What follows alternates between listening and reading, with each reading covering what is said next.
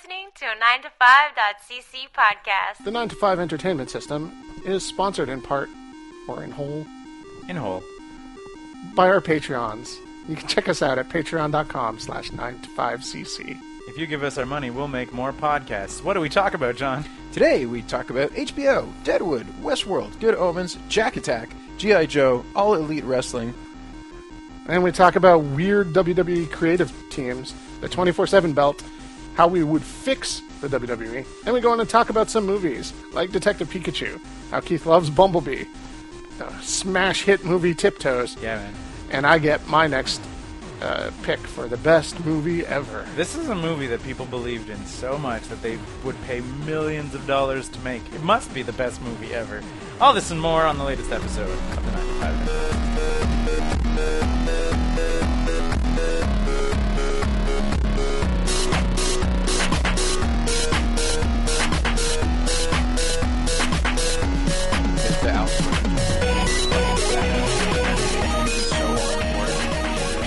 But yeah, she's going to be on board Eden McShane like instantly. Exactly, but the problem is that they give a little bit too much screen time to Jane in the very early part of the first episode. Mm-hmm. I found it a little rough. I remember. I watched the first season with Raz when it came out the first time, and I remember that too. And you're just sort of you're like, oh wow, thank you. The most cardboard wooden character. Yeah, just and kind of annoying, a little annoying to watch. Screen time. Yeah. This analysis of episode 1 of Deadwood is brought to you by the 9to5 Entertainment System. A show that is beloved and still good on the rewatch and returned to relevancy because, of course, the movie just came out. We haven't watched it. What is going on with this world? It's 18 years after the show was taken off the air? Since it finished. Yeah, I think 8 or 9. I think it ended I don't know why late. I said 18. I meant more like 10. But yeah, exactly. 10, even 10 years is crazy. That's that's stuff happens like that now. I think so. Other than Arrested Development, where else? Arrested Development's the big one. The one that it keeps fading away and coming back. But then, getting less and less. How long between Veronica Mars kickstarted their movie, right, or whatever? Yeah, that was a while. Yeah, that was a while ago. But hold on, that one is brought back by the fans. This one is HBO, right? But potentially brought back by the fact that they don't have Game of Thrones anymore, and they need people to subscribe to. They need people to subscribe. You know to what? HBO. Maybe it's a test. Right? If it does really well, they'll be like, oh shit, we could bring Deadwood back and make that our flagship show. Because it is critically a darling, and they probably have a lot of people around HBO who are like, fuck, we could do this. We could go back to the Wild West. Yep. I don't know what they're up to. What those people at HBO are up to, but there's absolutely nothing on their roster, I think, right now that... They lost Game of Thrones and Veep, pop. Right? Yeah, exactly, that's it. Which is a little surprising, because, it's not like they didn't have any warning about Game of Thrones, right? They knew how many seasons it was going to go for a really long time. But apparently it was still a little surprising. Insofar as they had 2 or 3 years of warning, but I think to mount Game of Thrones replacement might take more than 2 or 3 years. I bet they thought it was Westworld. I bet they were gearing up for that. Yeah. Just be this is the next one, and then season 2 came out, and I was like... They fucked it up. And they're like, oh no. I have literally not talked to a single person who said that they watched the first season and didn't say that they stopped halfway through the second season. That's crazy. Everybody. I couldn't even start the first. Really? The premise just I'm into it in theory, but I would rather... I've never finished Deadwood. So I'm just I know that obviously it's quite a bit different from Deadwood, but I'm just but it's still West, but it's West with robots and stuff. If I had primo HBO watching, I would watch Deadwood over Westworld. Yeah. Basically, so I'm I would too, and I have seen Deadwood. yeah, exactly. That's what I'm saying. I've heard the first season's good, but I'm there's so much television out that it's just it just as a premise and a concept wasn't enough to for it to jump the line for me. And then I also heard subsequently the second season was garbage. This is so strange to me. I need you to justify it with any 2 items off your list of shows that you prioritized above the concept of Westworld. Finishing True Detective season 3. Okay, that's good. Good Omens, which just started. Okay. What's also in my premium You've had a long time though, right? Long form. Westworld's been out for a while. 3 years. A while, but it's also I would say it's mid-ranked on my... It's 10 hours. It's mid-ranked, but wow, I don't have 10 hours. Who's got that kind of time? Okay, hold on, but then it's... That's one WrestleMania. You're just choosing other things over it, Yeah, right? exactly, that's it. I have to watch WrestleMania. I've got a wrestling podcast. I don't have a Westworld podcast. Okay, we're gonna go. We can just like write this down, or we don't even have to. We'll just underline it. Okay, WrestleMania greater than Westworld. I mean, Keith Heisterman. Yeah, yeah. It's the showcase of the Immortals. Westworld doesn't have that as a tagline. WrestleMania, the showcase of the Immortals. Is that what they call it? That's one of them. Yeah. It's a great tagline. Westworld doesn't even have a tagline. I know. See, and we wonder why season 2 hit the shitter. I mean, Triple H was loath to put over season 2, so he came out and buried it. Buried it. Yeah. No, I mean, like I said, it's mid-rank. It's low-ranked on Sarah is also the other thing. Yeah, that I'm sure that colors it quite a lot. Like, if I'm going to sit down and watch like an hour of TV on my alone time, it'll often be wrestling, and then like couple time there's other stuff. But speaking of, we did watch. We're halfway through the first season. I don't know. Is it a season or is it an event of Good Omens? Like, it's hard to tell. It's a miniseries. So, but is it done? On 6, is it done, or is there going to be a season 2? I don't know where they're getting at. I think that's it. If people like it, they're gonna make some. Well, yeah, but I don't know. I mean, but Good Omens has a pretty definitive ending, which is the apocalypse not happening. Right, but spoilers, I guess. I'm sure they could drag it out. 30-year-old book. Yeah, they could drag it out, but I'm like, but they're in the show in the 3rd episode. They're like a day away from the apocalypse, and 2 of the horsemen already have their letters. Huh. So I'm like, I assume it's going to wrap in 6. Right. Like, is my Maybe thinking. That's it. Maybe it's going to get a little which is miniseries. fine. Yeah, which is absolutely fine. If it does it justice and whatever. And it's way better than a crappy movie cutting it down to an hour 45. Absolutely. You know? Look at you, Ender's Game. Hey guys. Hey. Huh? So no, Good Omens is very, very good though. Like you can just so it suffers from kind of the same thing that the book suffers from, which is it's like all these sort of like disjointed little stories and characters that are all coming together, and you can't really remember if you remember the book. That's how it goes. Written by 2 people who never spoke to each other. Yeah, exactly. Written by 2 people who admittedly, even in like the notes of the book, were not even awake. They don't even keep like the same sleeping schedules or whatever. Where they were like. Terry Pratchett was like an early riser who was like awake at like 6 a.m. and then like that was just about when Neil Gaiman was ready to crash out. Yeah, exactly. That's it. And he would go to bed like shortly after dinner, and then like I did not know any of this, and it makes so much sense to me now. Yeah. The book was a rough go. And yeah, Neil Gaiman who like wakes up at some point after lunch and then stays awake till like 3 a.m. and they were just sort of like apparently they were only awake for about 4 hours a day on their normal schedules, like at the same time. Given the repetitive duality themes in the book, it's like really appropriate though. Mm-hmm. It's delightful. But it's like, Crawley and Aziraphale are basically Pratchett and Gaiman. I mean, pretty much. Yeah, no, 100%. Yeah. Like if you were going to draw a picture of Crawley and Aziraphale and you made them look exactly like those 2 guys, it's fine. It's a good drawing of those characters. Yeah, you'd be like, good. Then the show, in a way, succeeds in a way that the book kind of doesn't. Because of the fact that the dynamic, like the Michael Sheen, David Tennant dynamic is perfect. Like it's just you could just watch those 2 characters just like hang out and talk about like the end of the world and like eternity and like Shakespeare or whatever else they happen to be. When the movie was in production like 15 years ago, the actors that had signed on were Johnny Depp and Robin Williams. And I was like, I don't think you get better than that. And then Sheen and Tennant came on and I was like, oh yeah, that's fine. That's good. Also, in retrospect, better because Johnny Depp might have brought like the bad. Johnny Depp there's a lot of Depps at the same time as there are not a lot of Johnny Depps, right? Yeah. I mean, and the same is true for Robin Williams. Yeah, exactly. You get Robin Williams. But so Williams is a Aziraphale. Yeah, but I feel that's like the Birdcage character, right? Like, I feel that it's bringing too much of it, like. But you could get early era cocaine binge fueled Robin Williams, right? But I'm just saying, but is like. Kind of like dainty British Aziraphale is like is also is like that low key is like I find a better foil to Crowley, like you know what I mean, like just sort of the guy who just likes little like tiny sandwiches and sushi and stuff and like runs a little bookshop like and isn't out of control, you know. Like it's also great. Aziraphale through the ages because they have like a million flashbacks and whatever essentially keeps the same hairstyle.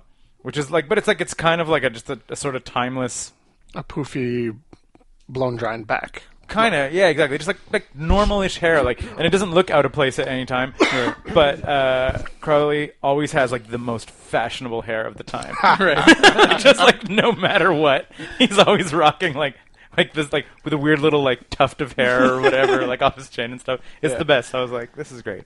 Crawley will forever be one of my favorite characters. For him trying to explain to the other demons of hell what it meant to turn off self-service for 15 minutes. Yeah, he does that in the first episode. Like, it's great. They're sort of like, well, he's like, that doesn't lead anyone into temptation. He's like, everybody in London is mad. Like, everyone. He's like, it's a grand scale of things. So much evil, like, added up, done at once. Yeah. But I tempted a priest. God damn it. But he also has a bad tendency of like taking credit for things that he didn't do, right? Yeah. Like World War II and like the Spanish Inquisition and stuff like that. And he's just sort of like, I think you're great. How do you get to see this? It's on Amazon Prime. It's an Amazon Prime original, the home of other. So Neil Gaiman. you buy an Amazon Prime account and then it comes with it. Yep, and you have a video account. So if you have Amazon Prime, you have access to Amazon Prime Video. You don't pay for the video separate. And it's available in Canada now, right? Yeah, Prime Video. Yeah. There's no VPN or whatever. There's good stuff on there. There's also, like I said, I said home of Neil Gaiman because American Gods is also on there. Ah. Yeah. Is that any good? Yeah. And Rissa hated it, and I've been keeping it on the shelf. Right. I don't know why. I really want to watch it. You don't know why you want to watch it? Or? No, I don't know why it really didn't click with Riss. She likes Gaiman. She just doesn't want to watch the show. What else is there? There's The Marvelous Miss Maisel, which is kind of fun. There's Homecoming, which was the adaptation of like a really popular... There's a couple of horror movies that come very highly recommended. Well, they have the exclusive digital rights on the new Suspiria. I bought it on Blu-ray because I was so into seeing it because I'm such a big fan of the original. But the digital rights are on Amazon Prime. Yeah. There's other stuff. There's what's his name? There's a Jack. What do you call it? That guy. Hunt for Red October. Oh, what's that guy? Yeah. It's one of Tom literary Clancy. figure. Tom Tom Clancy's boy. One of them's. Yeah, exactly. Jack Reacher. That's not Jack Reacher. Jack Reacher's the Harrison Ford. Yeah, and then Jack Bauer. Nope. No, that's 24. Alec Baldwin and Jack. what's his? Chris Pine played him, Jack and so boy. did Affleck. They all played the same character. Jackie-o. Anyway, what's his... Jack Sparrow. Jack O'Lantern. Jack of Blades. But yeah, the guy from The Office plays him.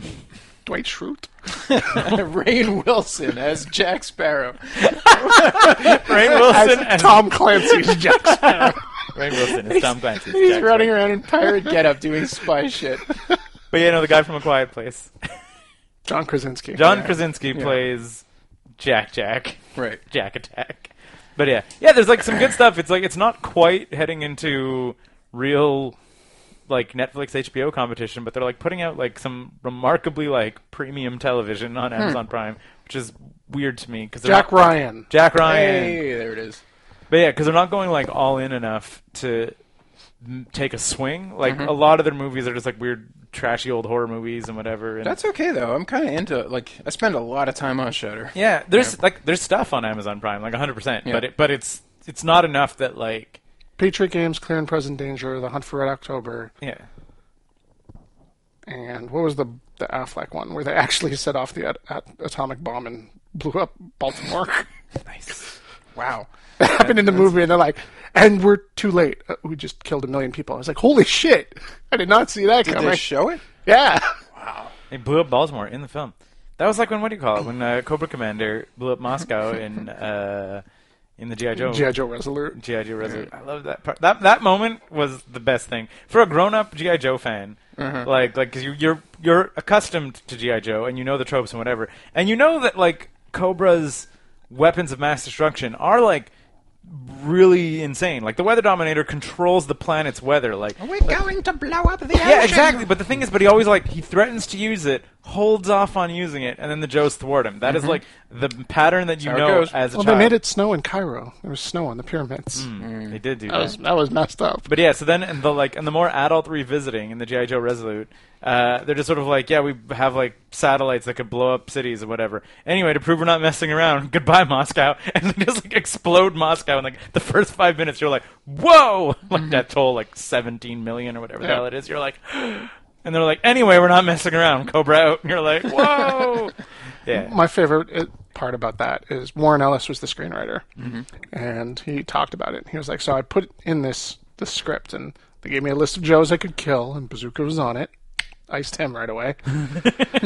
he's like, I would like to know who I can kill, and then like they give him a list. Hasbro or like, whatever is just like, or Mattel is just like, here you go. Here are not protected characters. He's like, all right, yeah, mostly.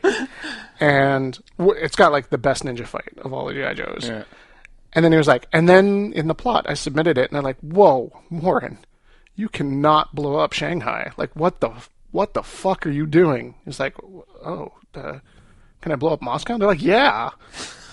Not Shanghai. Fuck. And he had no idea, and they never gave him an explanation or whatever. Like it was just must be like it was Hasbro, and then because you're gonna fucking get it banned. We won't be able to show it in China. I'm sure they can't show it in China anyway. It's a real American hero. I'm sure that it's not. Oh hell no! They're just gonna Then what's it about? They just change the words. Who knows what? There's so many American flags in it, just like white constantly. people. Okay, we got to look this up. Like, what does the mainland China censorship of G.I. Joe look like? I want to see it. Like, I'm sure that I know a lot of stuff gets like heavily censored or whatever, and then there's like, a lot of like play to the middle. They like just change all the dialogue and the character names and the whatever. Yeah, but it's so crazy if it's G.I. Joe, the real American hero. Like, I feel that is stars and stripes everywhere in the animation. Adventure Boy and Friends. You know? Well, in England it's Action Team, but... Really? Yeah. Well, there you go. A-Team. The A-Team. Van. But yeah, no, and they never explained it to him, and he was just like, oh, they blow up Moscow. Tack, tack, tack, tack, tack, tack, tack. But what about, like, I mean, I guess this is before Russia hacked the elections, so, you could blow up Moscow back then. And it's probably why they hacked the elections. So he's like, fuck this shit. Exactly. Moscow blown up, Warren Ellis. Yes, it was the G.I. Joe movie people didn't see. Yeah. Well, a lot of people saw it. Was this the first one you're talking about? No. This was a miniseries, animated. The animated miniseries that Warren Ellis did. Okay. Probably less people saw it than the original G.I. Joe, but I mean, it was quite popular when it came out. Huh. But I mean, because it came out with a relaunch of the 3 3/4 figures. Yeah. You get little bits of it on DVDs. Yeah. With figures, and then people went Sell and them ape shit toys. for it. I mean, and it was also, you're like, hey, do you like G.I. Joe? And now you're like in your 20s. But if I told you Warren Ellis was writing a G.I. Joe miniseries, you'd be like, all right, I'm in. Yep. And then you were. Exactly. And then you were, and it delivered. Man, I remember the G.I. Joe movie showing up as a miniseries at one point out of nowhere, and I fucking lost my mind every day getting home from school to catch the next episode of that thing. Yeah, because it played over like the course of 5 days, whatever. They did the same thing in Transformers, right? Like, and like you're a little kid. Eventually, yeah. You don't get any warning for that kind of thing. You just come home, and one day there's a different intro, and it's fucking there's serious shit going down, and there's these like snake monsters. Cobra awesome. Law. Yeah. You mispronounced it. Cobra Law. Cobra la la la la la la la la la la la la, which was of course Serpentor's battle Wanted to cry not have that as he flew happen. as he flew his Cobra. Introduced some insane characters. Pythona, Nemesis Enforcer, and They went to Globulus. Snakeland. You remember Snakeland? I mean, Cobra Law. Yeah. They also put Sergeant Slaughter officially into canon, which is No, he was there before. He was there in the Serpentor miniseries. yeah, Yeah. because it was around that time. Like, And man, that's what kept him out of WWE for the 80s, eh? Get out. Yeah, he was like, and I've licensed Sergeant Slaughter, and this is my action figure, and Vince McMahon went, with what? No, we have action figures. Why aren't you? You're not allowed to do that. And he's like, I've signed a contract with Hasbro. You cannot use my likeness for your stupid rubber figures. So much bank. He did, but he also G.I. Joe got... figures are just moving so much more than WWE. But that's why from like 1984 to 1990, He disappears. He disappears from WWF. Oof. And when he comes back, he's cast as a villain because Vince was pissed off at him being the real American the greatest hero. villain recast ever, though. Sergeant Slaughter comes back, and then As an Iraqi sympathizer. It's so like peak Desert War, Desert Storm, so good. Like, it's the best. That's some instant heat. Oh yeah. Oh yeah. it's just like And he fights Hulk Hogan. Like, yeah. He fights the real American hero of WWE, Hulk Hogan, as an Iraqi sympathizer in the middle of Desert Storm. but all of that is from the G.I. Joe toy deal. Mm-hmm. Vince was so mad at him, he was not going to come so back. much money on that though. Yeah, sure. So Scott watched wrestling for the first time in a while. Yeah. I watched All Elite Wrestling's Smash pay-per-view Double or Nothing. Premier event as AEW.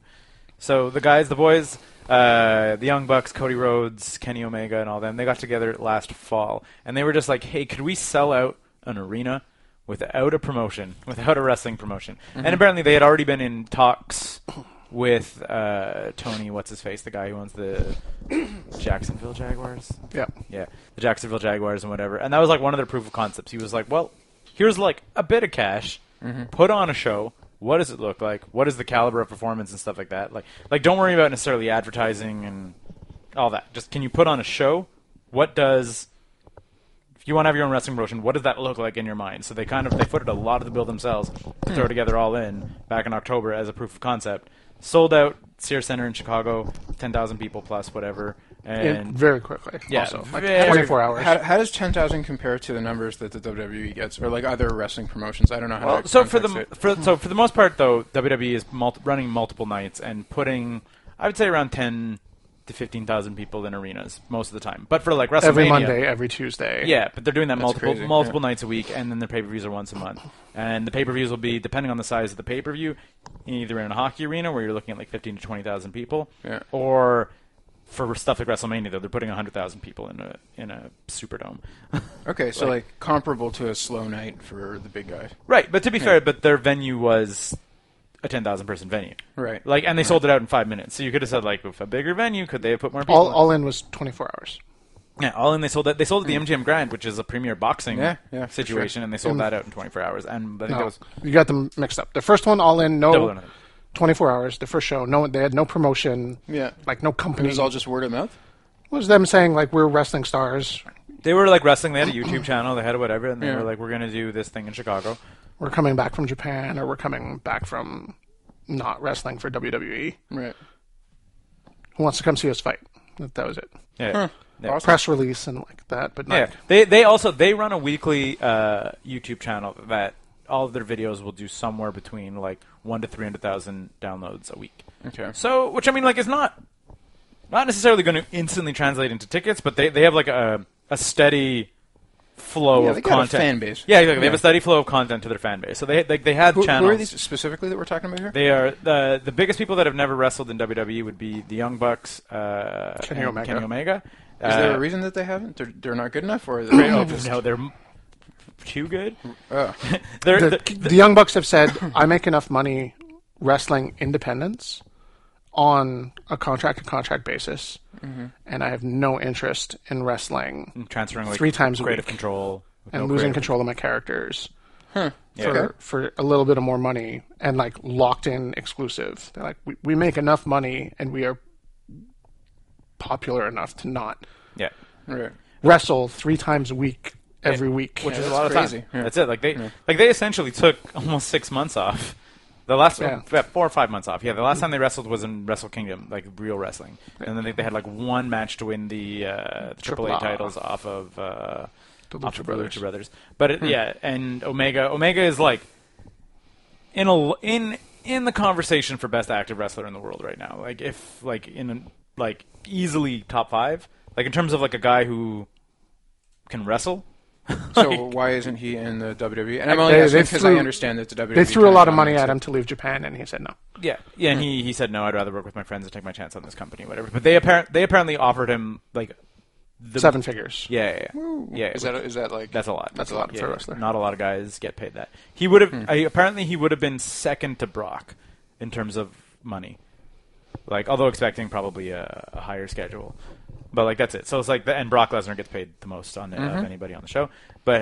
And apparently got offered that kind of money and was like no. But again, you have guys like Dean Ambrose. Like apparently Dean Ambrose got offered second to Brock money also, and he walked away from it. He was a guy who has spent maybe in the last 6-7 years at WWE. Like so and like member of the Shield, former world champion, whatever. And they just kept giving him like dumb angles, and he was like, I would rather take less money. And potentially more money if if AEW blows up. There's a top end that you could potentially obtain by being like one of the early guys in that you might not be able to get to in WWE. But like he was like, yeah, I just want creative control of my stuff back. Like he's like he was tired of going to the writers saying like this doesn't work. Can we try this? And being shot down, and then having stuff he was excited about being changed in the 11th hour, and not it changed. just- Like I mean, like he was like came out of like on the independent scene. He was like a deathmatch hardcore dude, which I know is not going to necessarily translate into WWE. Like they don't do that kind of violent wrestling and stuff anymore. Like, but like you'd still like he's a character that exists with like an edge, you know. And then they had him being like a germaphobe, and apparently they were pitching to him that he's going to like walk around the arena with a pooper scooper or whatever because he's afraid of poop, and he's like, that's stupid and dumb. You know, he's like, Why? yeah. Right? Why? But you're being like, and then like a 75-year-old billionaire is like, it'll get the heat, and you're like, okay.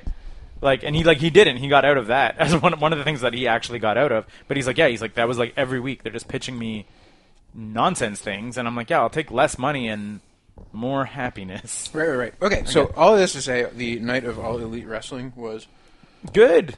Yeah, it was good. Like, there were some wrestlers that I knew from Lucha Underground, the TV show that was showing a lot of Mexico's AAA wrestlers on American television. Directed by Robert Rodriguez. It was like his wrestling. directed by? Like Directed, he just produced. controlled where the cameras went to? Well, he was like the creative force that said, I want... He started his own TV channel in the States. Crazy. And he's like, I would like wrestling on it. And he brought that to Southern California and filmed a wrestling show for 3 years there. That's insane. Yeah, it was... That's awesome. I've talked about it before. Yeah, It's crazy. Like, they introduced the supernatural as actual plot points. And there's murders and resurrections and, like... A monster that lives under the ring. A monster that lives under the ring. That kills people. That kills people. Kills people. And they die. And crazy cops undercover being like, he just murdered my tag team partner. But No, where's we need the more proof? evidence? If you haven't seen Lucha Underground, I really recommend it. Lucha Underground was one of our recommendations to when Jer asked. He's like, "What would be an inroad to wrestling?" Like, you can start and watch the first season of Lucha Underground without needing to understand like decades of history and interrelationships between everybody. Yep. And then some guys that I'd recognize from WWE, and some guys that I just kind of heard about on the internet. And it was a good show. There was lots of wrestling in it. Not a lot of, like, jaw-jacking or posturing. Presumably, like, they don't have characters to work with yet. You know, they don't have plot lines that are already on the go. Guys like Chris Jericho and Dustin Rhodes and Cody Rhodes, like, they have their own characters already set up. Okay. Even some of the, like, the luchadors that came in and fought, you're like, I get who you are. You don't need lots of background to figure it out. Right. Every match ended in a pinfall. Yeah, no dusty finishes, which is shocking considering. No disqualifications, no, like, weird ties, no, like, time out matches. Like, every match... Which, to the listener, is actually a rarity in WWE. Like, the screw... Because the thing is, the thinking is always that the screwy finish builds to the next thing. Right? Like, oh, you ruined my finish for this match, and now I'm, like, in a feud or whatever. But, like, WWE at this point is in such a weird creative spot that they're like, that stuff happens constantly. And it's like, you're like, I don't care. You're like, you're watching a good match, and you're waiting for it to end weirdly. What does a weird creative spot mean? So two guys are fighting, and then a WWE's third guy... weird creative spot? Yeah. Oh, so... Two guys are fighting in the ring. It's been a good match so far. You're not sure who's going to win. And a third guy comes running down the ramp with a fire hose and sprays them both out of the ring, and then screams at them, and then they cut to commercial. You're just like, what? Yeah. but the reason apparently that's becoming the norm is that like WWE is selling themselves to advertisers more necessarily than selling themselves to storyline. They're from all reports backstage. They're changing storylines week to week, so they're not actually sticking through. It's like the only show that you can watch where they can modify from week to week. Like imagine if in Game of Thrones they were like, "Oh man, everybody hated the Red Wedding. Let's make some of the people survive it." Like the next week, and even though people you saw get stabbed at the Red Wedding, like WWE has that creative potential, Right? Which is not necessarily a good thing because markets tested real bad on the Red Wedding. You started to like retcon some of it. Right. You know, whereas like versus a normal traditional show, you're locked in and this is how a script works. But because they can change it week to week, they do, and there's like apparent like did you hear the Triple H apparently backstage was complaining about Vince, but not that Vince, like, because all the decisions go through one point, which is Vince. Right. Vince makes every call, and he's like, it's not apparently with Triple H, this rant that was overheard or whatever, is not that Vince is like demanding control. Instead, he's saying yes to everything. Like, if you happen to be the last guy who talked to him before the writing room, he'll be like, good idea, John. And your idea, even though Scott's been working on his thing for 3-4 weeks, your idea is going to get put into the show and whatever, even if it doesn't make sense with Scott's 3 or 4 week build-up. Right. And even if you, like, are using characters that were in Scott's build-up and you were planning it... They'll just turf everything, and it's hard to follow. Scott was planning a character on being a villain, but meaning your thing, he's a good guy, so whatever, forget Scott's thing. So apparently, like, he's so open at this point that's actually a bigger part of the problem than him being, like, controlling, is he's like, whatever seems like a good idea to him on Monday gets into the show. So you're like, that's not how you write television. You know, like, that's not, it's going to make a disjointed... Sounds like a fucking mess. Yep, it is a mess. And, like, by all accounts, I stopped watching the weeklies a while ago, but by all accounts, like, Monday Night Raw is, like, unwatchable. The Monday Night Raw, right after Double or Nothing, spent the entire first hour without a single wrestling match. Yeah, over an hour of television without wrestling on a wrestling show. It was just promos. The first hour, right after this new competitor came out, and everyone was like, yeah, that was fun. Yeah. That's hilarious. And, but the weirdest part, or extra weird about it, is they do have like one of the most talented wrestling rosters like ever assembled, kind of thing. Like if you had to go talent for talent, WWE has more talent than AEW, like basically hands down in terms of people who can go in the ring, and people who are known for their promos, and people who are like there's so many things that they have so many cards in their hands, and they're just completely misusing them. It's like it's. Does it not all flow through Vince? Does it all? It does go all back flow up through to him? Vince, but I mean, I think that he's 70-something years old, and his finger is slipped. Tension's maybe getting away little from the spin. pulse and whatever else, and that's that. Huh. Yeah, Wow. movies. How empires crumble. Yeah, well, I mean, they also sold the biggest television deal they've ever sold to Fox.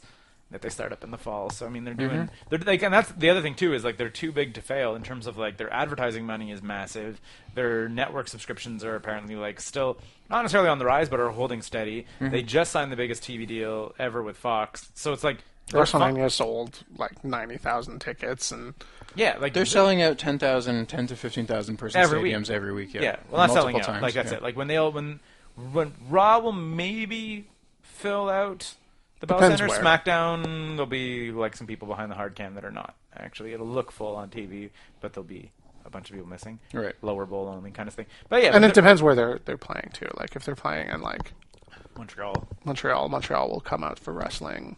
Right. But like if they're playing fucking Oklahoma City, like you're not going to get Buffalo, as much. New York. Like whatever, yeah. Kingston. Yeah, Who knows? yeah, exactly. That's Okay. it. Anyway, but they still put thousands of seats. Like they Yep. will Yeah. never play to an empty like place. Like I would say the bare minimum would be 10,000 people showing up to a WWE event, basically a televised WWE event. Yeah, that was Double or Nothing was fun. Lots of wrestling and good matches and some so-so matches, but at least they were wrestling. Yeah. I'm excited to see where they go from it. I'm also really excited to see what they do with the weekly, like to see them try to write storylines, because like we know they can all wrestle, Yeah. but can they make compelling television? Oh, also their championship belt looks nice. Yeah. Compared to the 24/7 belt.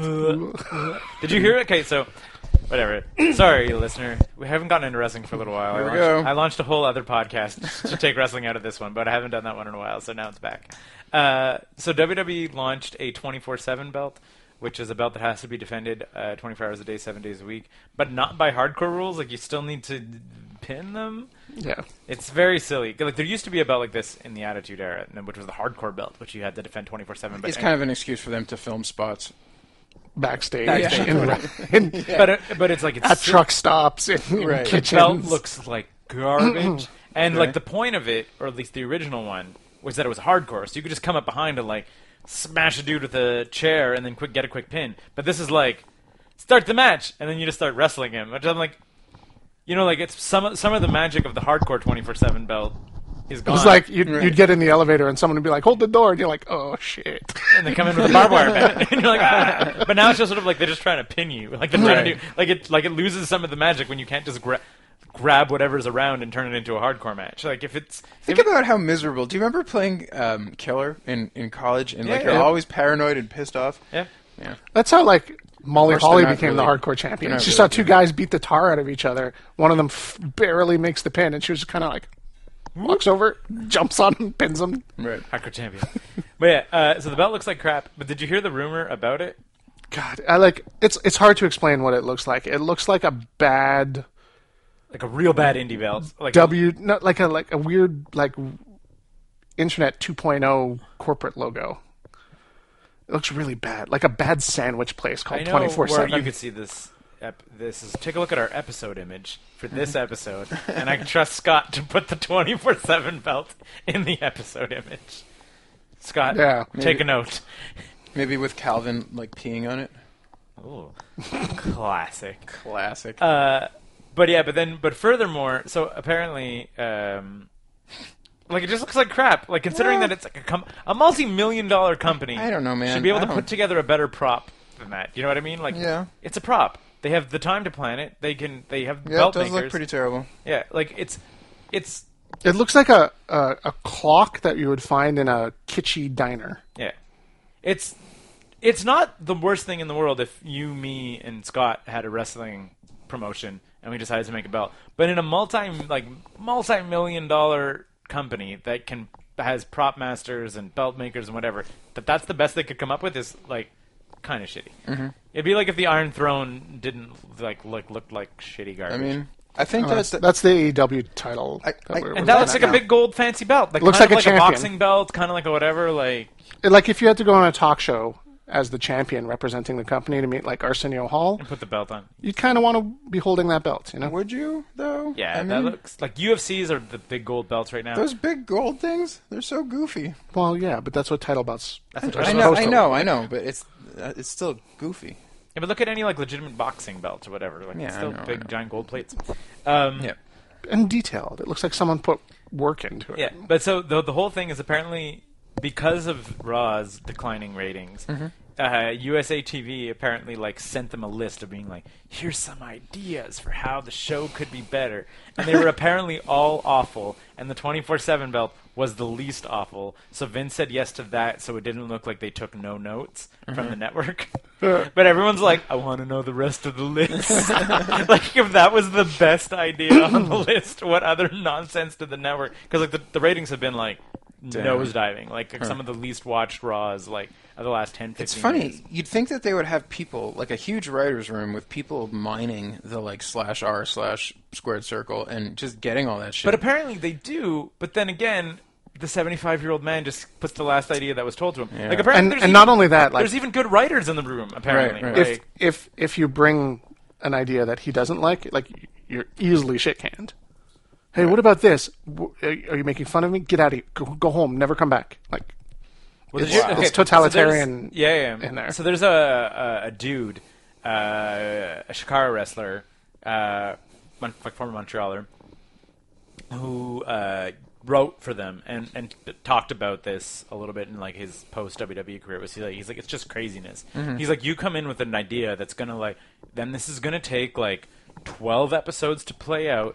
It's not going to play out until 2 or 3 pay-per-views later, whatever. And it's like, cool, good. And it just gets destroyed in after 2 or 3 weeks. And you're like, but they're like, it wasn't landing. But you're like, yeah, but the first twist to the story that would get people hooked was planned for 4 weeks in, and you killed it at 3. Yeah. And you're just sort of like, yeah, but it didn't land. And you're like, yeah, but my first hook was at 4 weeks. Like I wrote this way, you know? Yeah. And he's like, and then apparently, infamously, at this point, he helped Bret Hart write his Hall of Fame speech for the Hart Foundation, and apparently mentioning Vince is kind of like a no-no or whatever.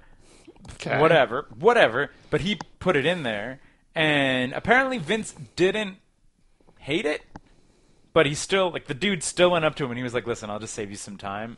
This is my 2 weeks notice. And Vince was like, what? He's like, I'm done. And he's like, Wow. I'm just over. So he helped Brett write the thing with the Vince into his speech, and then gave essentially his 2 weeks notice, knowing that he might get fired for even mentioning Vince in the Hall of Fame speech. Because what Scott said is that if you If Vince Cross doesn't him like you, in you're any fired. way. You're an independent contractor, so you can just you're not on contract anymore. Right. Like there's My number one idea for writing for WWE is a top 10 list for the number one contendership, like an actual sports league. Yeah. You win a match, you go from number 8 to number 7. Congratulations, you're like closer in UFC, to you're challenging fighting for the the number title. 7 contender. Every now and then it'll happen, but most of the time you fight the number 1 contender at the end. That's how you do it. And if you lose to the number 1 contender, you lose the right. Say the top 5 or top 6 or whatever have right of They're jockeying for challenge. position. And Yeah, that's it. But when you beat the number 1 contender, you move down to the number 2 or whatever. And yeah. Market people love that shit because it draws people to your website. Gives you standings to go and check. Exactly. Yep. Who's on them, whatever. Yeah, It's so easy. Fixing wrestling is easy. Well, so what does it take to start a league? I mean, an NFL investor. At least that's what the AEW guys get. Having the best unsigned by WWE wrestlers available to you, who also have a background in promotions and whatever, and a billionaire Who like investor. each other. And who like each other. And are not necessarily looking to make the most money for themselves. And a couple $1 billion. Oh no, yeah, the billionaire investor is important. They did not have $1 billion. They were all well-to-do. They did not have the money to do it on their own. Right. Like they needed a real investment. We should talk about movies though, because we've seen some movies that are in theaters, Yeah. like movies that have come out between now and the last time we recorded. 39 minutes to get to the premium content. I saw Detective Pikachu. What? It was great. Really? Yeah. Moving on. No. It was fun. For a movie that adapts a beloved childhood property, it was not G.I. Joe or the Michael Bay Transformers franchise or Awesome. Gem and the Holograms. Nah. It was Oh my god, I watched I'm still Tiptoes. shaking. I forgot that I watched Tiptoes. We should I was like, what bad movie are we talking about? Maybe we're going to get to Tiptoes. I don't know. Detective Pikachu was great. Yeah. I liked it. I went to see it with my kid, who's 6 years old, and Did it hold his it's attention? What's the runtime on it? hour and a half, hour and Okay, 45. correct. That's brisk. Yeah, which I mean is, I think, correct, knowing Yep. that you're going to be putting yeah. people like less than It 10 did or not decide to recreate the Pokemon universe. Like a Pikachu is a Pikachu, and a Snorlax is a Snorlax. What was the- Right, but one of them is target- one of them is a detective with Ryan Reynolds' voice, though. That is at least a little bit of a curveball to the Pokeverse. That's the hook. That's the hook. Hold on, hold on. And it's What's abnormal the target in the universe. age range of the film? Like, what was Age the 1 to 100. Probably 10 to 15, and then like 30 to 45. There are so many of them, and anyone in their 20s. Don't forget that people in their 20s grew up with it as kids. Like my barista I was saying Cass. 30, but No, but like, I so my mean, barista red and Cass blue. is like 24, and Okay, she's like fine. Pokemon nuts because she grew up with the cartoon, Yeah. and then has subsequently had a game to play on every Nintendo release since then. Like, it's kind of a magic sure, but the spot. cartoon was like 93, 94, 95. Yeah, but that's it. But if you're 4 or 5 when that came out, guess. you're But now in your think early about 20s. it was for a lot of people. It was like G.I. Joe and He-Man and the Turtles all wrapped up. Yeah, no, definitely, definitely it was. enormous. With yeah. the addition of every single time there's a new Nintendo console, there's a new game of yeah. that thing that you loved as a kid. You know, like it's Pokemon is like it is not shocking to me that it's like the biggest property in the world because they're always putting out new games. They're always pretty good. Pokemon Is it Go the biggest is still property? It's probably among there. I'm It's up sure there. that it is Nin- too, but Nintendo had to spin off its own company just to manage Pokemon as a property. Yeah, it's huge. I mean, I'm not saying it's bigger than the MCU or whatever, but like it's got maybe be it close. is, right? Probably not. The MCU. Yeah, the MCU is printing money. I would say it's the biggest, probably non-film property. Yeah. Like, You'd think we could look this up. I mean, there's like before 22 talking seasons of cartoons, right? Like it just yeah, keeps coming. and games, like, and they're all top-selling games. Every iteration of Pokemon just crushes, and it's like, and it does that thing that, like, say, like Monster Hunter doesn't do, which is like it's also huge in North America. Like Monster Hunter does okay numbers in North America and huge numbers in Japan. It does both, right? It's like North American and Japanese numbers are huge. I play Pokemon Go. I've got friends in Australia, and like they play. So tell us about Deadpool as a Pokemon, That's the hook. That's the twist, the weirdness in the movie. Like which was the weirdness in the game. Like, was also like there was a game. Detective Pikachu. Yeah. Detective Pikachu, but and then he had a weird. So his voice sounded kind of like Danny DeVito in the game, Yeah. in the English But- translation of the game. But talking Pokemon have existed since the start of Pokemon. Like Yeah. Meowth is a talking Pokemon. Yeah. And that's weird. People who know in the universe are like, wow, that's super weird. Your Pokemon can talk. And it's the same thing for Detective Pikachu. But he can't talk, right? Only his little boy owner understands him. Everybody else sounds like Pika Pika. Exactly. Yeah. So only his special It's connection with the guy from the Get Down. There's... Yeah. The thing I liked about it is they didn't try to change the rules of the Pokemon universe. Like, people So have you're saying Pokemon. not like the people- Bob Hoskins Mario Brothers. Exactly not like that. The Bob Hoskins John Leguizamo Excuse vehicle, me, Mario excuse me. Brothers. The Bob Hoskins masterpiece. John Leguizamo. Yeah. Dennis Hopper. That's right. Yep. It doesn't do that. It's just like, hey, you know what Pokemon is like. You guys have figured it out. So this is the movie that's set in the Pokemon It's universe. the same verse as Ash Ketchum and whatever, essentially. Like, there's trainers, there's gyms, there's whatever. You only- catch Pokemon by throwing Pokeballs at them. And this one is a detective. Yeah. How was it? It was fine. It was fine. The story made narrative sense. Bill Nye plays the big... Less impressive Evil than dude. Bill Nye, though. No, but Bill Nye, he's got that underworld evil voice. Abomination. I fucking love it. And, yeah, there's lots of Pokemon in it. It was great. Is it funny, though? Is it funny enough to watch as an adult? I did not have a bad time watching that movie. But it's so, like, compare... So, I guess what I'm asking is compare it to, like, the best of the, like, kids' movies that are also for adults, which I guess would be, like, Pixar. Like, compare it to Pixar. Or Miyazaki? Well, the Miyazaki like touches you in the feels, and it's not necessarily like nudge. I feel Okay. that's like I moving don't into know, high man. art. I feel that Pixar is an easier obtainable goal than touching it to Miyazaki. Most certainly is. Yeah. How does it compare to like say like a Toy Story or a Finding Nemo? It would be kind of like in the bottom third of the Pixar catalog. Okay. So, like, better than Incredibles 2 or... But not as good as. But not as Incredibles. good as, like, Incredibles. Yeah. Like... It's Hold on, not. It's not really like going we to have a list. It's not going to really We push don't have out. a ton of kids movies on that. I list. know. It's not going to really like push out, a Toy Story Yeah. for that. Like, Right. wow, that's a creative masterpiece. Animation apparently I heard is amazing. Animation is great, and Yeah. the Pokemon look great, and they look. There's apparently like very little like this character is talking to a CG thing. You're like everything seems to be there. Yeah. Like which is impressive on its own when you have like CG stuff interacting with real stuff, and like usually I find it's weird to the eye, and apparently Pokemon Detective Pikachu is No, like, it was a delight to look at. Yeah. There's lots of like little on-screen, not spoken about fan service. There's a battle arena. Like, everything was just right. It's all those things that you want at the base level for a property that you enjoy. Just Yeah. pay attention to what the source material is. I really Don't disrespect it. and I can't stress this enough. You should really watch Bumblebee. Like it sounds like what you like about Pokemon Go, Bumblebee is, but for Transformers, what you actually care about. Yeah, but I hate the Transformers franchise. Yeah, but I'm telling you, Bumblebee's amazing. Does he talk? No, There, fuck that. Like, they made him a he weird talks at the fucking beginning. junkion. He talks at the beginning, and they rip out his vocal cords. He does talk at the beginning. They establish it. They establish why he can't talk. Great. I don't care. Like, they've rewritten the main character. You should really watch Bumblebee. It's so good. It's the best. John Cena says, "Should we really trust these guys?" There They we call go. Like, themselves the Decepticons. And I was like, not enough people ask this question. Like, no. it just... When a robot introduces themselves as a Decepticon, here's- you're like, wait a second. Robots have a primary function.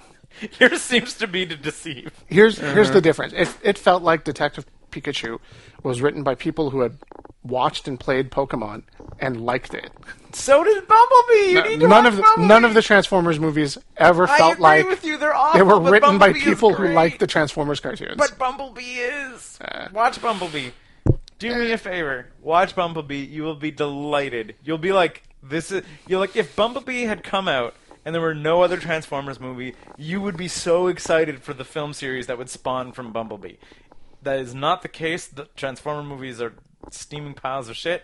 But watch Bumblebee. You'll love it. It's so good. It's amazing. There's not too many characters.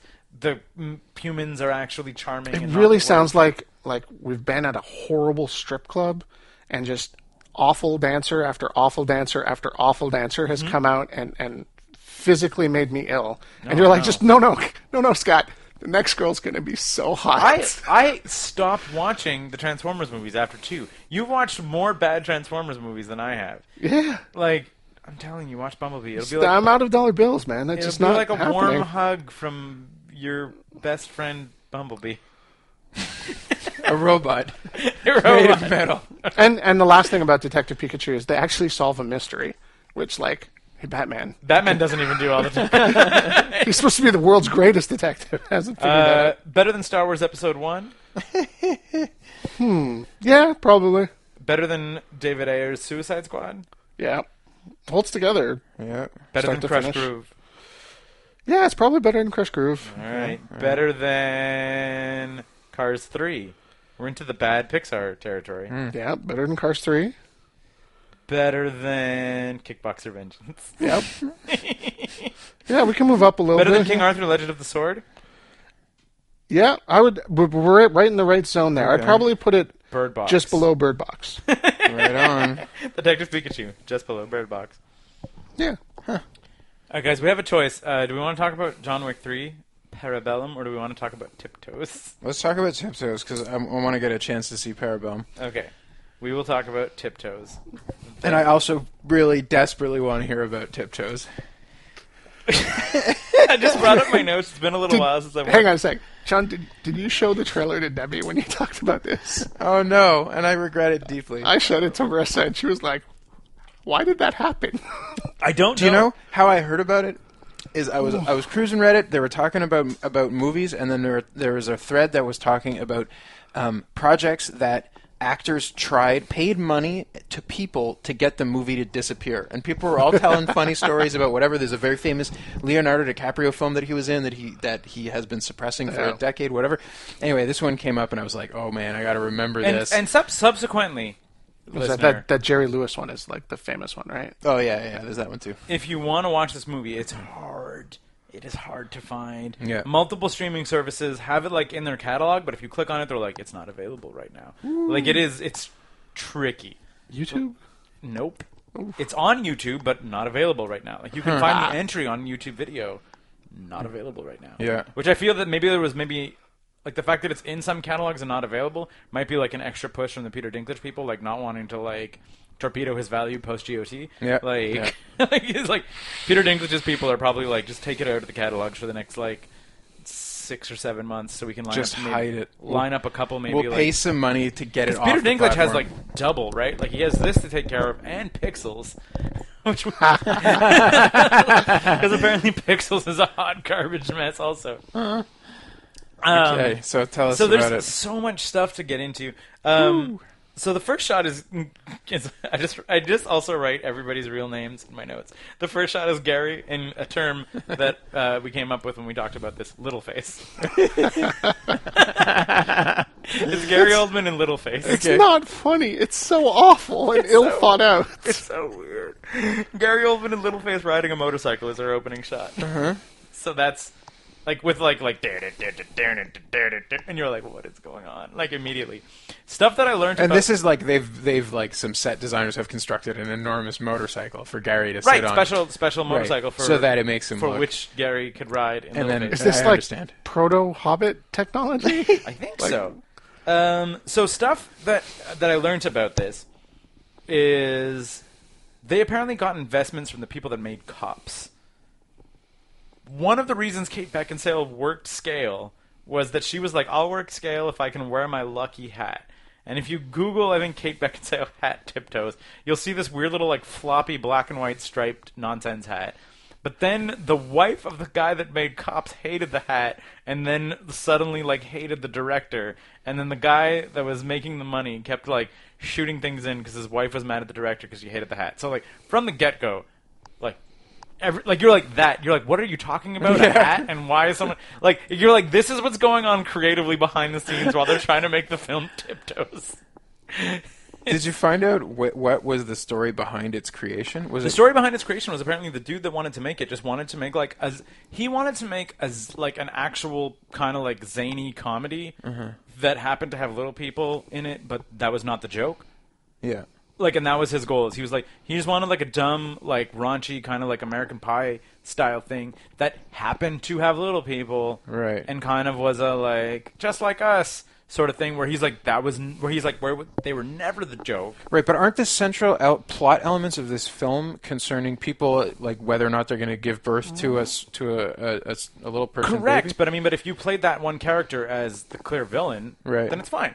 Do you know what I mean? Like, is Yeah, that okay. one character that Yeah. doesn't want to have a baby, Right. She's like, you know what I mean? Like, that's not a joke. That's a like you're the monster here. Right. Like, I think that was kind of the intention. Okay. But what ultimately got made was a very boring film. Right. Right. Also, the opening scene of Kate Beckinsale. So Kate Beckinsale is a sexy artist who wears pajamas for a lot of the film. She shows up, like, in the opening scene with her and McConaughey. He's like, I gotta go and, like, do something. He's, like, a little vague about what it is. She's like, you need to go right now. She starts rubbing him through the pants, drops down on her knees, tries to, like, unzip his fly, and then he's like, nah, I gotta go to this thing. Bye. So I'm like, what's up, McConaughey? I'm like, really? I was like, what thing? What thing do you have to go that you're just going to turn down a completely unsolicited Kate Beckinsale blowjob? You're like, bye. Peter Dinklage and Gary Oldman pissing on a highway. Okay. It happens. So much, like, not necessarily nudity, but, like, weird gratuitous shots. You see Patricia Arquette's crotch so much in this film. But then Peter Dinklage picks her up, and they're in a romantic relationship that lasts most of the film. Is she in Littleface? No, she's not in Littleface. She's in all the Oh, way. right. That's the core conflict of the film. Right. No. Kate Beckinsale. So anyway, there's a little person. Patricia Arquette is just dating Peter Dinklage. Right. Oh man, they put a weird filter on Gary's voice, so it's like kind of like high pitched or whatever. Really? Yeah, it's very weird. So he's not just in Littleface; he's in Little Voice. Mm-hmm. Like, God, why didn't they just animate him at that point? also, so there's a weird thing. So it turns out that Kate Beckinsale is knocked up, and the whole crux of the film is that Matthew McConaughey's entire family, like his brother Gary Oldman, I believe they're twins, I think, or something. They're either twins or close in age, despite the fact that Gary Oldman is quite clearly like 12 to 15 years older than McConaughey, because he's 12 to 15 years older than Matthew McConaughey. So his entire family are little people. So now Kate Beckinsale is like, I don't know if I want to keep the baby, and But then he's just sort of like, there's the line here that I took a note of, which is, he's like, McConaughey is like, but we always use protection. And then Kate Beckinsale says, except for those 2 or 3 times a week where you wake me up in the middle of the night. And I'm like, what? So I'm like, so I was like, we always use protection except for those 2 or 3 times a week where you just, like, hump me in your sleep, and then we have sex. And then we don't use without protection. protection. I was like, I have serious issues with your safe sex practices, Matthew McConaughey, Kate Beckinsale. Well, if McConaughey's not even aware of them, it sounds like she's sleep raping him. Or he's sleep raping her. No, she knows what's going on. That's true. 'Cause she remembers it. Yeah. Fair enough. Another shot of Patricia Arquette's crotch. Peter Dinklage has an inexplicable French accent. And he's like a weird, like, socialist revolutionary. He also drinks... She's a mini Marxist. Yes. Oh, God. He also has... So apparently he has, like, a bunch All of these things you're talking about are kind of funny sounding and kind of sound like it could be entertaining. Lands as funny. Yeah. He also drinks cherry-flavored morphine and cognac. Because he's in a lot of pain from being little. Okay. Weird CG feet on Gary. I was like, the script is awful. Examples of dialogue. Yeah. I have to pay my phone bill, but I need a couple bucks. Fine, I won't pay my phone bill. So someone just... So it's a little person who I believe works as a prostitute who's trying to get money from Gary, I believe is the line. And she's trying to get some money. And he's like, but I have to pay my phone bill, but I need a couple bucks. And he's like, fine, I guess I won't be paying my phone bill. And I was like, well... Dialogue, everybody. How does it work? Let's be fair here. McConaughey, Gary Oldman, Peter Dinklage, these are not people who are known for their acting chops. Well, no, but this brings my next note, which is there are good actors, which is most of the main cast, but absolutely everybody in the film is like the first person I think who walked into the audition, and that's why like none of it works because so much of it is relying on supporting cast to make it happen. That the main cast is actually like pretty well acted. Like Dinklage, McConaughey, Patricia Arquette, Kate Beckinsale, Gary Oldman. They're all fine. Everyone else in the film is a cardboard wooden person. Like it's right, but how much anyone else is there? like enough that it's jarring every time they're talking. That's also shameful. Yeah, that sucks. Whoa, yeah. You cast those people, and then you're like, okay, now we need to fill it out. There's a No, And There's we fucking have cut them down. $75 an left. Eastern European guy slaps Gary right across the face. Oh yes, Gary and McConaughey are twins. I took that as a note. Okay. Kate Beckinsale does spend most of the movie in pajama pants with visible underwear, like over the pajama pants. Mm-hmm. She wears sheer tops over swim tube tops repeatedly. Okay. Yep. Halfway through the movie, I realized that Gary's name is Rolf.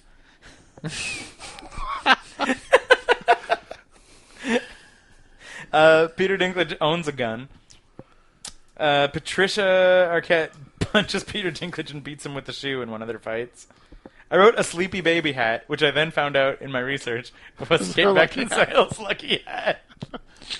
So I just wrote sleepy baby hat. I looked it up. It does look like a Sleepy Baby hat. They do take a while to get to the first M word, which is uttered by Kate Beckinsale saying, "Could our baby be an M word?" Mm-hmm. And then there's a lot of talk about don't use that word and whatever. So like the movie takes a little Moral high ground. moral high ground in that regard. Okay. A lot of people talked about what it means to have little people kids. They're at a fancy party.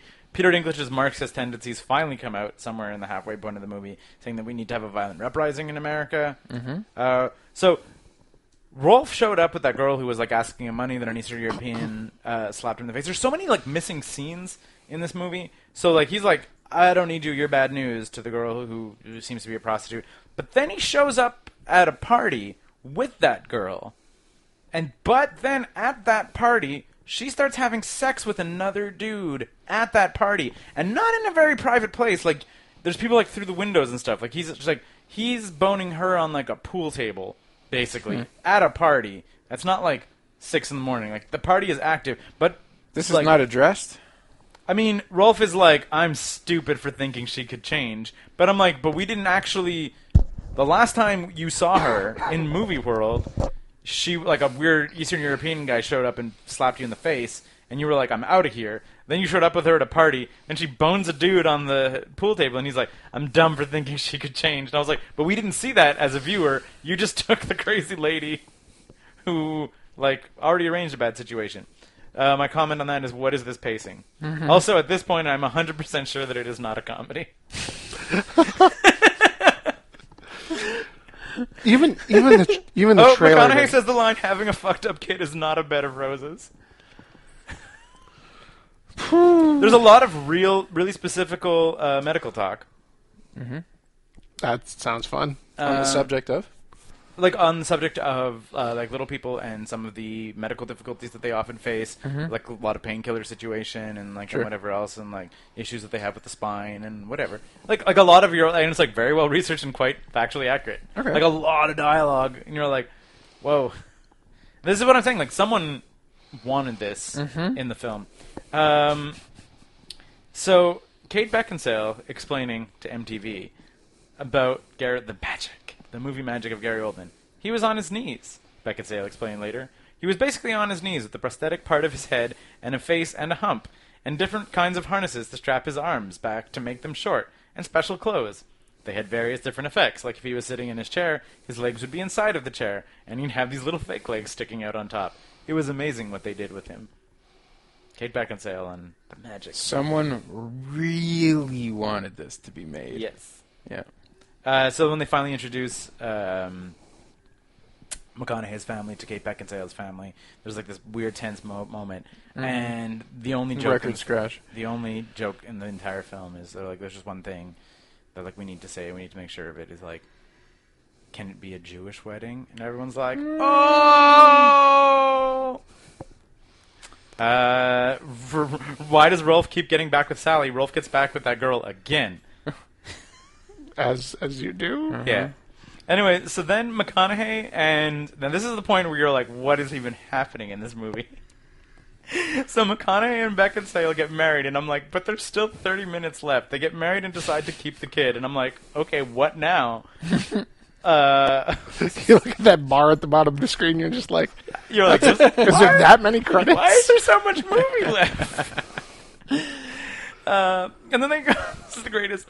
Beckinsale goes up to Gary at the wedding, and she's like, so what are you going to do now? And I was like, what is he going to do now? I'm like, what has he been doing for the rest of the film other than being a character? Like, your wedding is not a function of his life. Like, it's cool. But like, so what are you going to do now, Scott? Well, it's your wedding. Oh, like, go home, He also says, go to my dry clean my shirt, my suit. And... Go to my parents' cottage. I think I'm going to get some writing done. At no point have we been told that Gary Oldman is a writer. But he's going to the cottage. I think I'm going to get some writing done. Anyway, so then the baby is little, and the stress of all of the medical difficulties of having the baby is in fact a little person.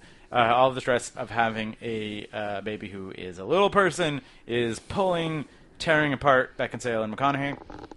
McConaughey punches a wall. He yells at himself, and he says, I need new... This is like a montage. No, this is the last half hour of the movie, man. There's half an hour. They can take their time with this. Whoa. Beckinsale and Steven separate over the pressures of having...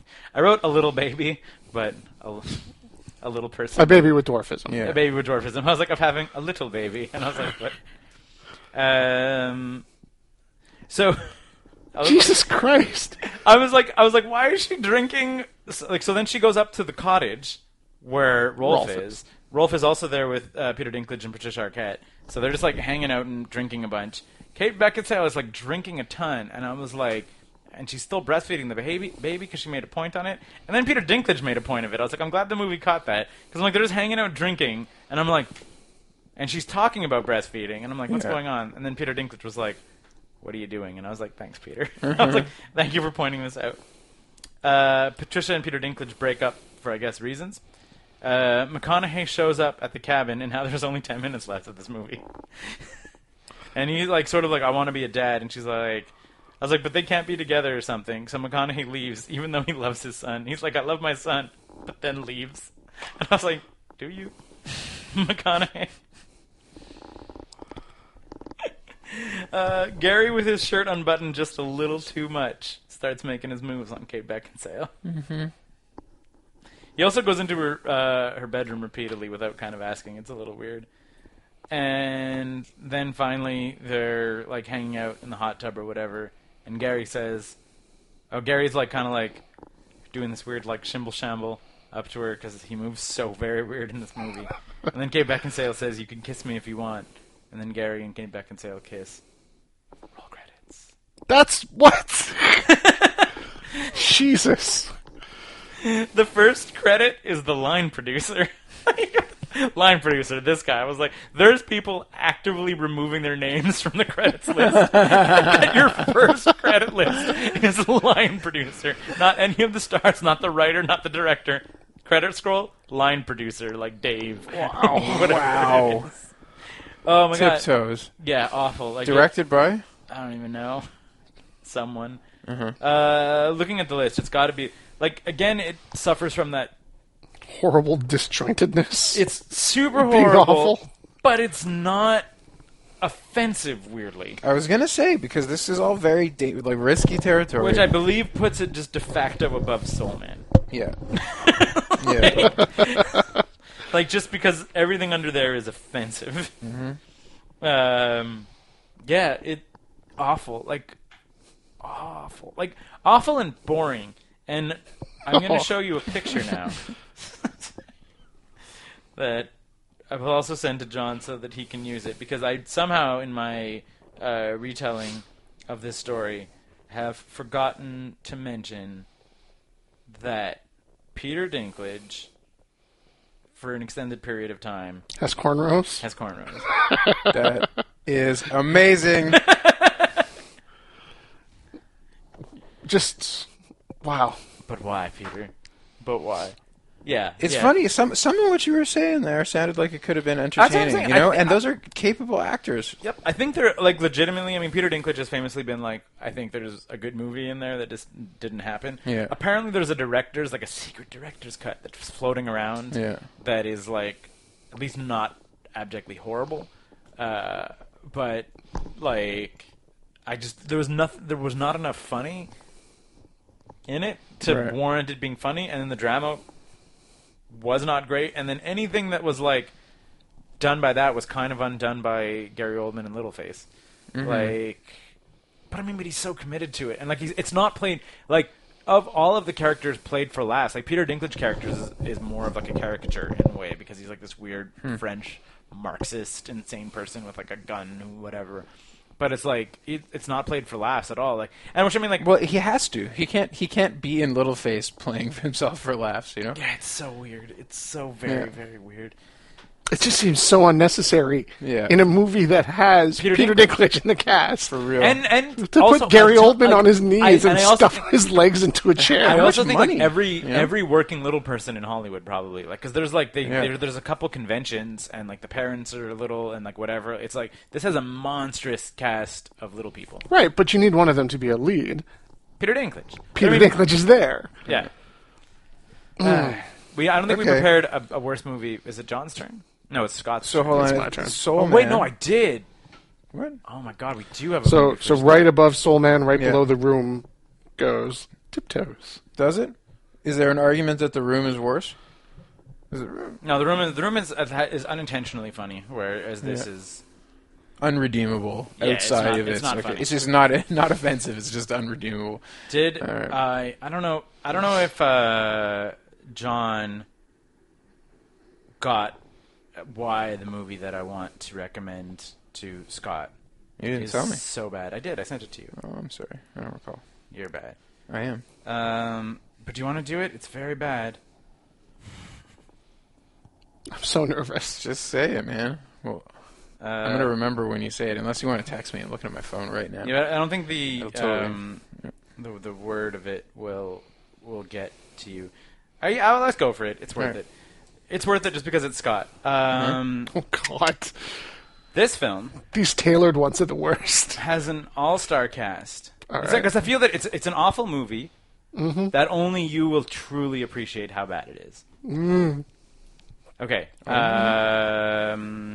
Let's look about this. Like, what can we give you? Sam Neill is in it. All right. We like Sam Neill. Sam Neill has done some movies I really like. Mouth of Madness. Jurassic Park. Gerard Depardieu. Sam Neill and Gerard Depardieu. Uh-huh. Okay, well that's... Tim Roth. I like Tim Roth. Uh-huh. Fisher Stevens, also, like, noted character actor, Fisher Stevens. I have no idea what this is. But you know Fisher Stevens, right? Yeah. Yeah. I guess Garbage Pail Kid's really quick last time. So yeah. This is a movie about the beauty of sport. The beauty of sport? Uh-huh. Jesus. With that all-star cast. I have no idea what movie these people would be in about sports. Right, but I mean, like, superstar cast. Yeah. Film about sports. Made an approximate $168,000 at the box office. Ooh, that is savage. You will notice that is less than $1 million. Had a budget of between $25 and $32 million, though. Oh, they threw some cash at it. It's a movie. Threw some cash at it.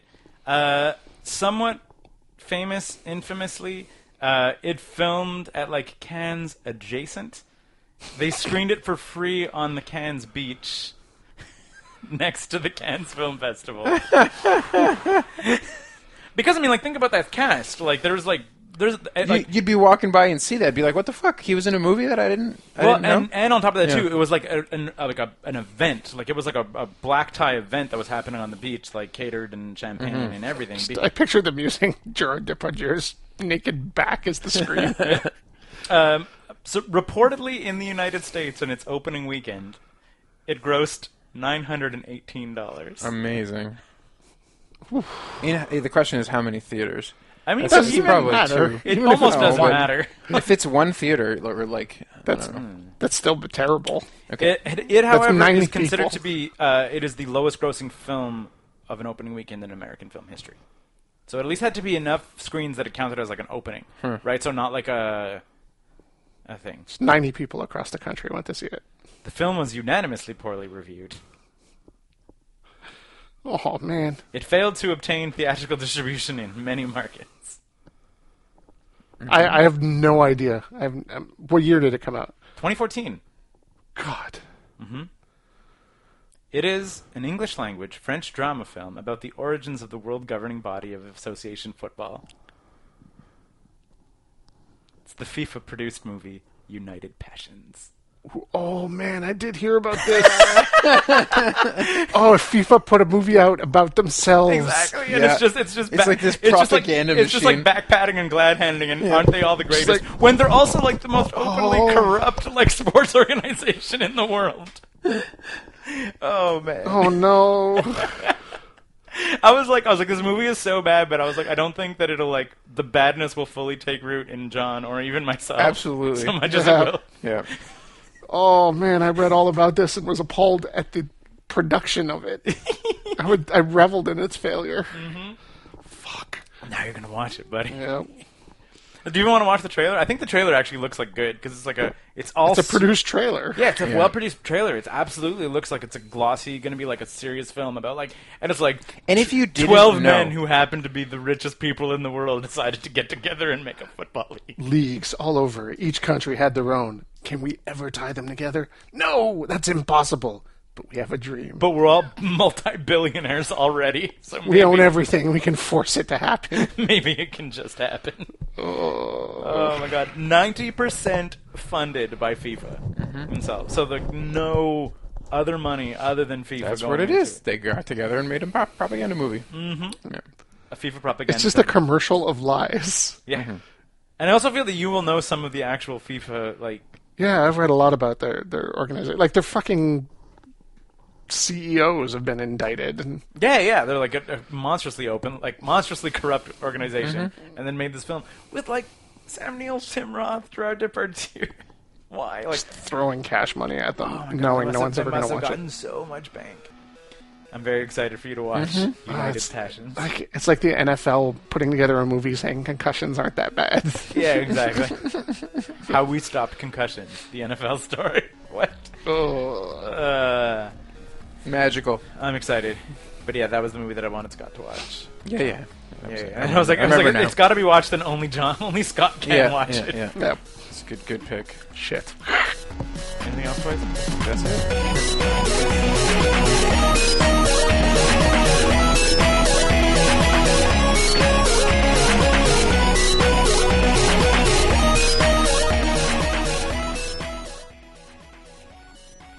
Hi.